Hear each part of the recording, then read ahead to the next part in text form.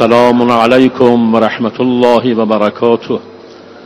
اعوذ بالله من الشیطان الرجیم. بسم الله الرحمن الرحیم. الحمد و الثناء لله رب العالمین. نحمده و نستعینه و نؤمن به و نتوکل علیه و نعوذ بالله من شرور انفسنا و من سیئات اعمالنا و نشهد ان لا اله الا الله وحده لا شریک له و نشهد ان محمدا عبده و رسوله.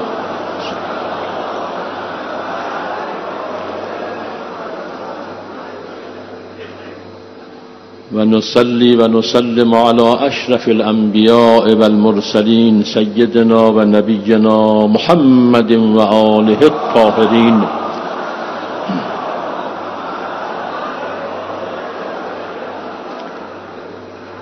سیما بقیت الله فی الارضین نتقرب الی الله بحبهم والبراءة من اعدائهم.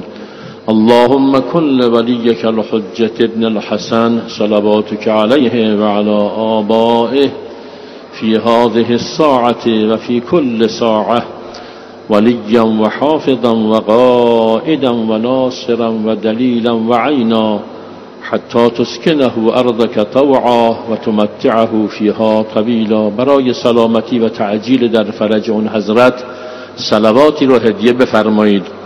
اللهم صل على محمد و آل محمد و عجل فرج. اوصیکم عباد الله و نفسی به تقوی الله. خود و شما رو در این خطبه به رعایت تقوای الهی دعوت میکنم. یکی از آثار و برکات تقوا این است که انسان دیگران رو اذیت نمیکنه. آدم متقی اذیت کن نیست، آزارش به دیگران نمیرسد. اذیت هم انواع و اقسام داره، اینقدر گسترده هست دامنه اذیت و آزار دیگران، حتی دامنه او به سوی خدا هم کشیده می شود، به سوی پیغمبر هم کشیده می شود. همان گونه که در قرآن کریم به این مسئله پرداخت و جزای سختی هم برای کسانی که خدا و رسول رو اذیت میکنن در نظر گرفته. در سوره مبارکه احزاب آیه 57 فرمود ان الذين يؤذون الله و رسوله لعنهم الله فی الدنیا والآخره و اعد لهم عذابا مهینا. قطعا اون کسانی که خدا و پیغمبرش رو آزار میدهند در دنیا و آخرت خدا لعنتشون میکنه و برای آنان عذاب دردناک و خار کننده ای وجود دارد. درباره آزار و اذیت دادن مردم و زنان مؤمن، مردان مؤمن هم قرآن فرمود والذین یؤذون المؤمنین والمؤمنات بغیر ما اکتسبوا فقد احتملوا بهتانا و اثما مبینا. احزاب آیه 57. آزار دادن از طریق وارد کردن اتهام گناه به دیگران و امثال اینها، خدا انشاءالله به برکت تقوا ما را از این خصلت زشت حفظ بفرماید. در بحث جریان شناسی اصل پیامبر اکرم حضرت محمد صلی الله علیه و آله و سلم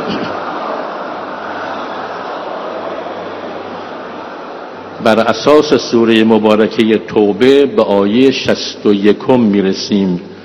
و منهم الذین یؤذون النبی و یقولون هو اذن قل اذن خیر لکم یؤمن بالله و یؤمن للمؤمنین و رحمة للذین آمنوا منکم والذین یؤذون رسول الله لهم عذاب علیم.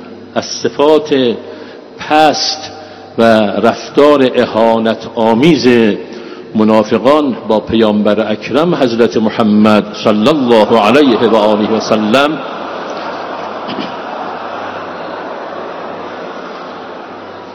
آزار و اذیت زبانی این منافقین نسبت به پیامبر است. بعضی از اون منافقین حضرت رو با بد زبانی اذیت میکردن، میگفتن پیامبر گوشه. اونها خواستار این بودن که پیامبر فقط باید به سخنان این منافقین گوش بده و اونها رو بپذیره. از این رو وقتی می دیدن که پیامبر عزیز سخنان دیگران را هم می شنود، به پیامبر جسارت می کردن، می گفتن پیامبر فقط گوش است، حرف همه را می شنوه، در این شنیده ها تأمل و درنگ و دقت نداره. نعوذ بالله. پیامبر هم با هدایت خدا و به دستور خدا در پاسخ به این حرف نسنجیده و اهانت آمیز اونها، بر اساس اون خلق عظیمی که پیامبر از اون خلق عظیم برخورداره، به این منافقین بی‌ادب می‌فرماید شنیدن سخنان همگان به سود شماست. این که پیامبر گوش شنوا برای حرفهای شما داره حکیمانه و عاقلانه و خیرخواهانه است.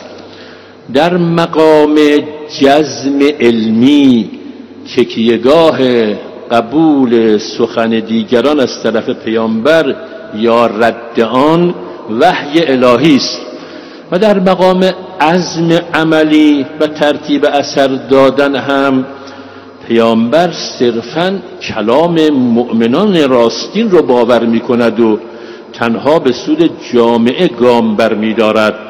پیامبر عزیز بشیر رحمت خاص برای مؤمنان و نذیر نقمت و عذاب برای کافران و منافقان.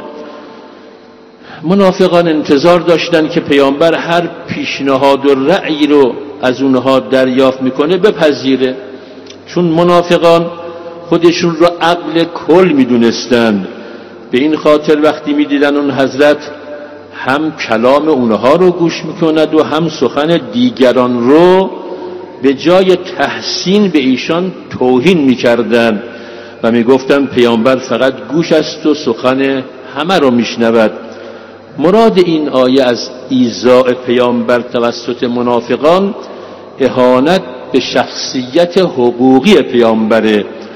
توضیح مطلب: منافقان هم به شخصیت حقیقی پیامبر اهانت میکردند و اون حضرت را اذیت میکردند، هم به شخصیت حقوقی ایشون اهانت میکردند.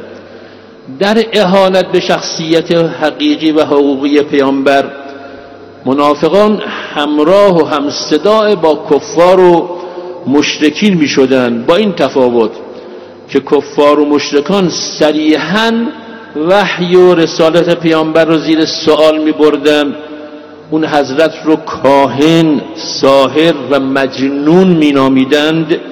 اما منافقان چون به ظاهر مسلمان بودند و در میان مؤمنان زندگی میکردند، نمیتونستن این گونه تعبیرها رو به کار ببرن، لذا حرفهایی میزدن که همون بار منفی رو داشت و تعبیر هو اذن یکی از این تعبیرات زشته. یعنی مراد منافقین از این تعبیر سخیف اون بود که پیامبر نعوذ بالله انسانی خردورز و هوشمند نیست. چرا؟ چون به گفته هر کسی گوش میده.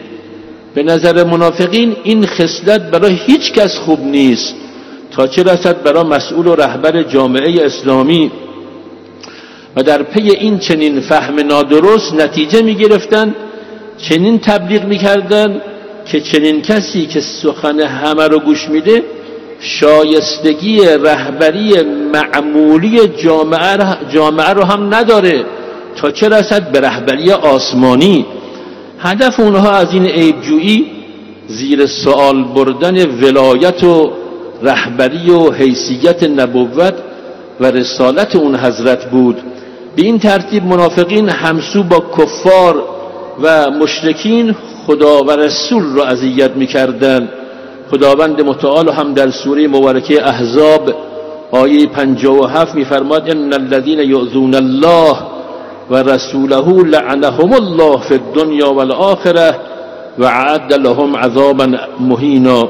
اونها که خدا و پیغمبر رو اذیت میکنن قطعا خدا در دنیا و آخرت لعنتشون میکنه و برای اونها عذاب خار کننده آماده کرده. به هر حال ما میدونیم که گوش دادن ظاهری به حرف همگان به سود همه است. قل اذن خیر لکم که همین معنا را میرساند و این از ویژگی‌های جهانی پیامبر عزیز است. چرا؟ که قرآن در وصف اون حضرت فرمود انک لعلی خلق عظیم، سوره قلم آیه 4. و همچنین در باره پیامبر فرمود رحمتا للعالمین، انبیاء آیه 107.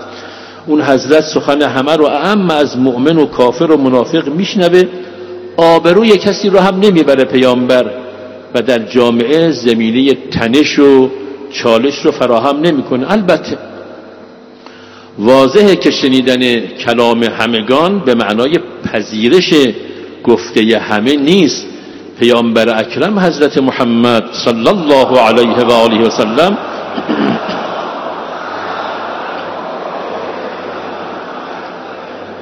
همونجوری که عرض کردیم گفتار همه رو میشنید، اما در مقام جزم علمی تکیهگاه قبول و عدم قبول ایشان وحی الهی بود و در مقام عزم عملی و ترتیب اثر دادن ایشون فقط سخن مؤمنان راستین رو باور میکردن، همون گونه که در ادامه همین آیه 61 سوره توبه میفرماید یؤمن بالله و یؤمن للمؤمنین و رحمت للذین آمنوا منکم.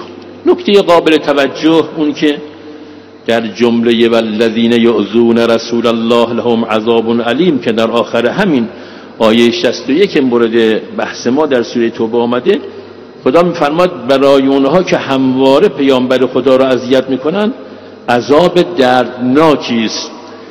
این جمله رو دقت بفرمایید، این جمله مطلقه، مقید به حال حیات دنیایی رسول خدا نیست. بنابراین ایذاء اون حضرت پس از حیات دنیایی ایشون هم مانند ایذای ایشون در حال حیات دنیایی است و کسانی که پیامبر رو اذیت کنن مشمول لعنت و عذاب الهی هستند. پیامبر اکرم به امر خدا به مردم فرموده بود قل لا اسألكم علیه اجرا الا المودة فی القربى. و همچنین پیامبری که فرموده بود فاطمه بضعة منی من آذاها فقد آذانی و من آذانی فقد آذى الله. پیامبر اکرم در اواخر عمر مبارکشون بارها به در خانه فاطمه می آمدن و مدت 9 ماه بر فاطمه و همسر عزیزش حضرت علی علیه السلام با صدای بلند که همه بشنوند و به ساکنان خانه حضرت زهرا سلام می‌کردند و این آیه از سوره احزاب رو در بیرون خانه تلاوت می‌کردند انما یرید الله لیذهب عنکم الرجس اهل البیت و یطهرکم تطهیرا. اما حریم این خانه را بعد از پیامبر منافقان شکست. ما امروز از این میعادگاه نماز جمعه به آن سرور عزیز و بزرگوارمون حضرت زهرا سلام الله علیها سلامی عرض کنیم السلام علیک یا بنت رسول الله، السلام علیک یا زوجة ولی الله، السلام علیک یا ام الحسن و الحسین، السلام علیک ایتها الصدیقة الشهیده. اشهد ان من سرک فقد سر رسول الله صلی الله علیه و آله و من جفاک فقد جفا رسول الله صلی الله علیه و آله.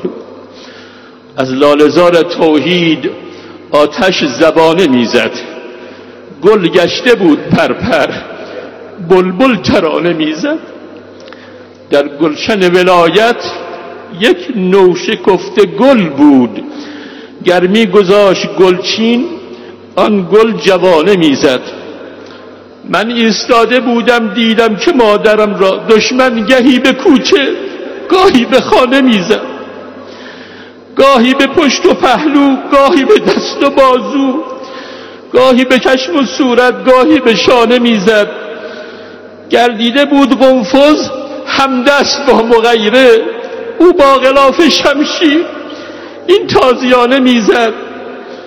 با چشم خیش دیدم جان دادن پدر را از ناله‌ای که مادر در آستانه میزد. صلی الله علیک یا فاطمه الزهراء و رحمت الله و برکاته. پروردگارا به حق محمد و آل محمد فرج امام زمان را برسان. اعوذ بالله من الشیطان الرجیم. بسم الله الرحمن الرحیم. انا اعطیناک الکوثر فصل لربك وانحر ان شانئك هو الابتر. صدق الله العلی العظیم.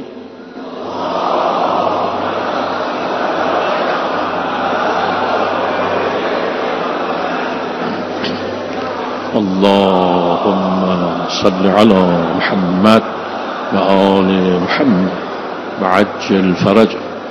اللهم صل على محمد و آل محمد وعجل فرج. السلام عليك يا بنت ولي الله. السلام عليك يا أخت ولي الله. السلام عليك يا عمة ولي الله. السلام عليك يا بنت موسى بن جعفر ورحمة الله وبركاته. اعوذ بالله من الشیطان الرجیم. بسم الله الرحمن الرحیم. الحمد والثناء لله رب العالمین. نحمده و نستعینه و نعوذ بالله من شرور انفسنا و من سیئات اعمالنا. اللهم صل علی اشرف الانبیاء والمرسلین سیدنا و نبینا محمد و آله الطاهرین. صل على مولانا علي امير المؤمنين ووصي رسول رب العالمين. وصل على فاطمة الزهراء سيدة نساء العالمين. وصل على الحسن والحسين سيدي شباب أهل الجنة أجمعين.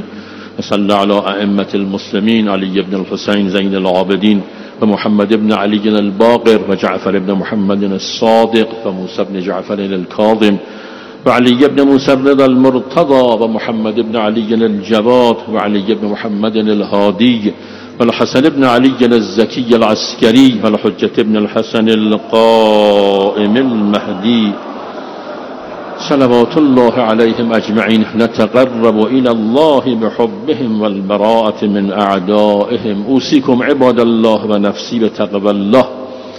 خود و شما رو در این خطبه نیز به رعایت تقوای الهی به طور جد دعوت میکنم.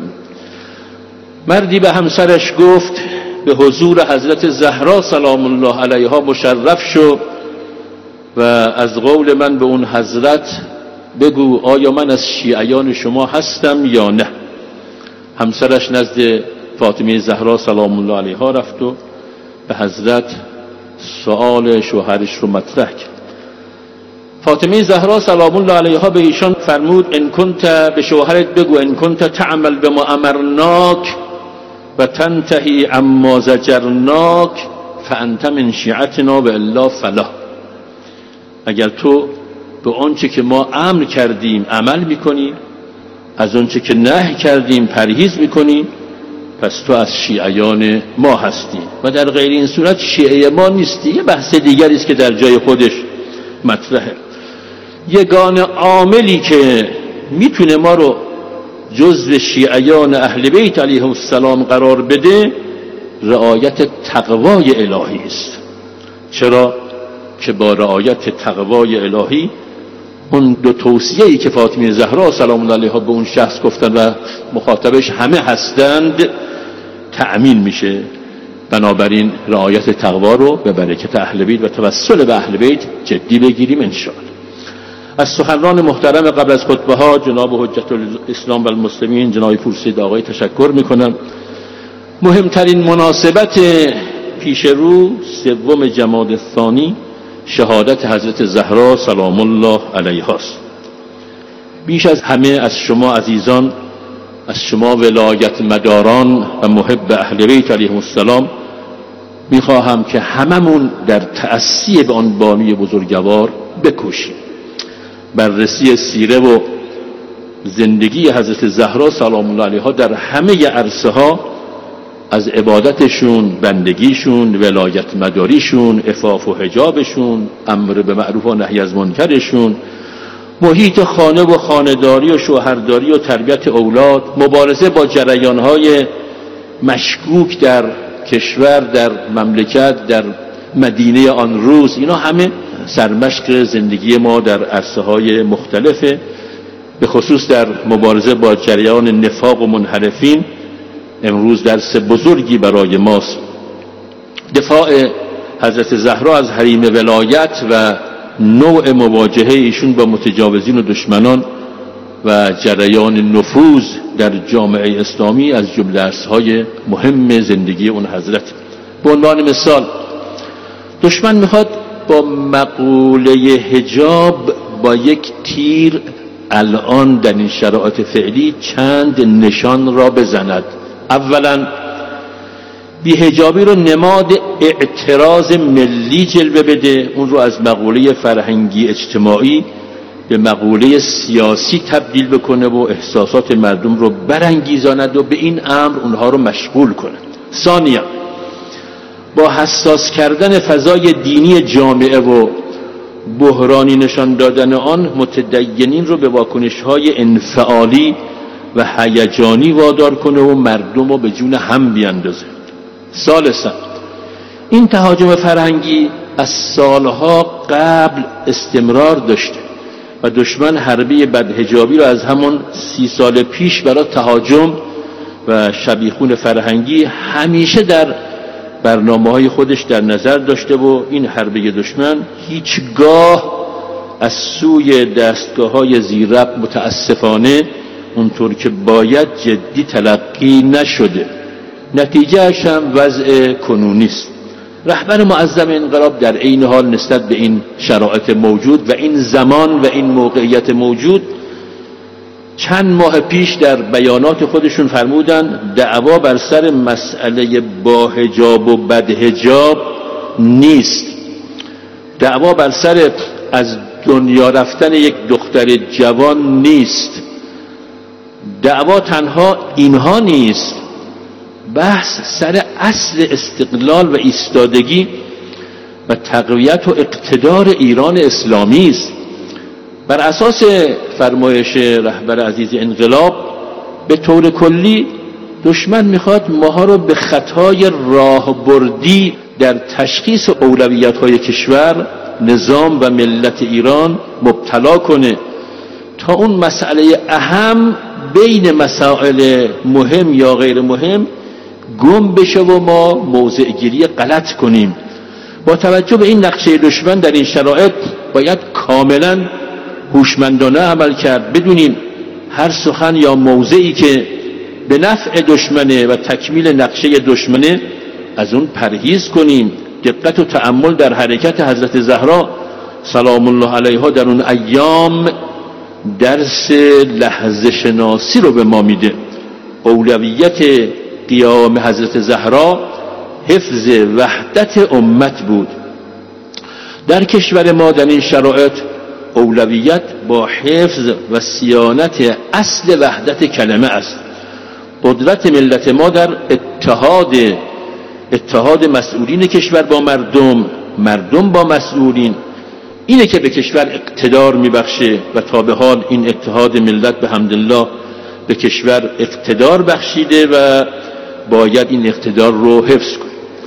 مطلب دوم، رهبر معظم انقلاب صبح روز سه‌شنبه گذشته در دیدار با خانواده معظم شهدای حادثه تروریستی حرم حضرت شاه چراغ سلام الله علیه این حادثه تلخ رو موجب داغدار شدن دلها دونستند و این حادثه رو در تاریخ ماندنی خواندند و با تأکید بر رسوا شدن دستهای پشت پرده این به اصطلاح خباثت یعنی آمریکایی‌های کینه‌توز و به وجود آورنده داعش ایشون خاطر نشان کردند دستگاه‌های فرهنگی و هنری باید این حادثه با عظمت رو همچون قضیه عاشورا و سایر مسائل تاریخی مورد توجه قرار بدند و با آیندگان منتقل کنند. مطلب آخر درباره میلاد حضرت مسیح سلام الله علیه در روز 4 دی به تقویم ماست. وجود مقدس امام هشتم صلوات الله و سلامه علیه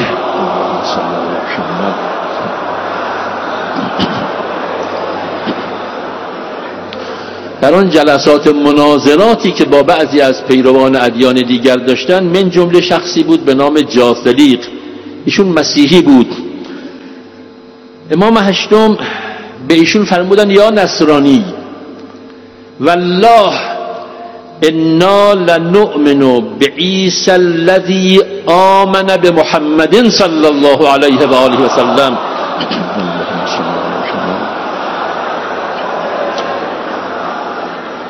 یعنی ای مسیحی، به خدا قسم ما به پیامبری حضرت عیسی باور و ایمان داریم که به پیامبری حضرت محمد باور داشت. اللهم صل علی محمد و آل محمد و عجل فرج. آیون اخبار الرضا جلد 1 صفحه 158. این روز را به همه موحدان عالم و هموطنان مسیحی تبریک میگویم. اللهم اغفر للمؤمنین والمؤمنات والمسلمین والمسلمات. پروردگارا روز به روز بر نصرت اسلام و مسلمین و جمهوری اسلامی بیفزای. ما را قدردان نعمت ولایت و رهبری قرار بده. امت و کشور ما را آماده ظهور ولیت امام زمان قرار بده. موانع ظهور اون حضرت رو برطرف بفرما. مکر و کید دشمنان امام زمان را به خودشون برگردان. ما در هر حال مطیع ولایت و رهبری قرار بده. موانع پیشرفت دولت و مشکلات اقتصادی کشور ما رو برطرف بگردان. روح مطهر امام، ارواح مطهر شهیدان و به خصوص شهدای امنیت و مراجع مازین و عموم رفتگان از اهل ایمان رو با اولیاءت محشور بگردان. جانبازان عزیز، مریضان اسلام رو شفا مرحمت بفرما. باران رحمتت رو بر ما نازل، ما رو شکرگزار نعمتات قرار بده. اعوذ بالله من الشیطان الرجیم. بسم الله الرحمن الرحیم. قل هو الله احد الله الصمد لم یلد ولم یولد ولم یکن له کفوا احد. صدق الله العلی العظیم. السلام علیکم رحمت الله و برکاته.